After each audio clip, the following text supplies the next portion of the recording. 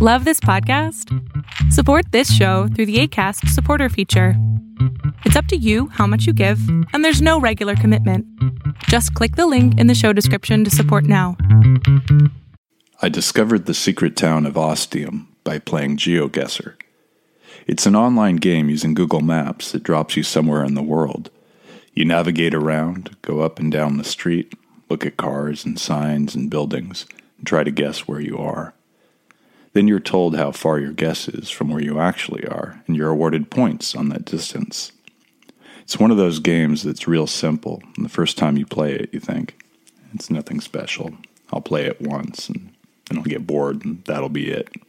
Then, 2 hours later, you're working on your 50th game, because this time, you're sure you're going to be able to guess, or geo-guess, within less than 50 miles. What's worse is you're probably at work, and you just wasted a lot of company time, and here comes your boss to check on those reports you were supposed to have ready for him an hour ago. Sorry, I just got carried away there a little bit. I need to stay on topic. This is sort of my first time doing this sort of audio journal type thing, and I don't really know exactly what I want to say yet or how I want to say it. I'm still processing everything that's happened. That's what I need to focus on. What I found.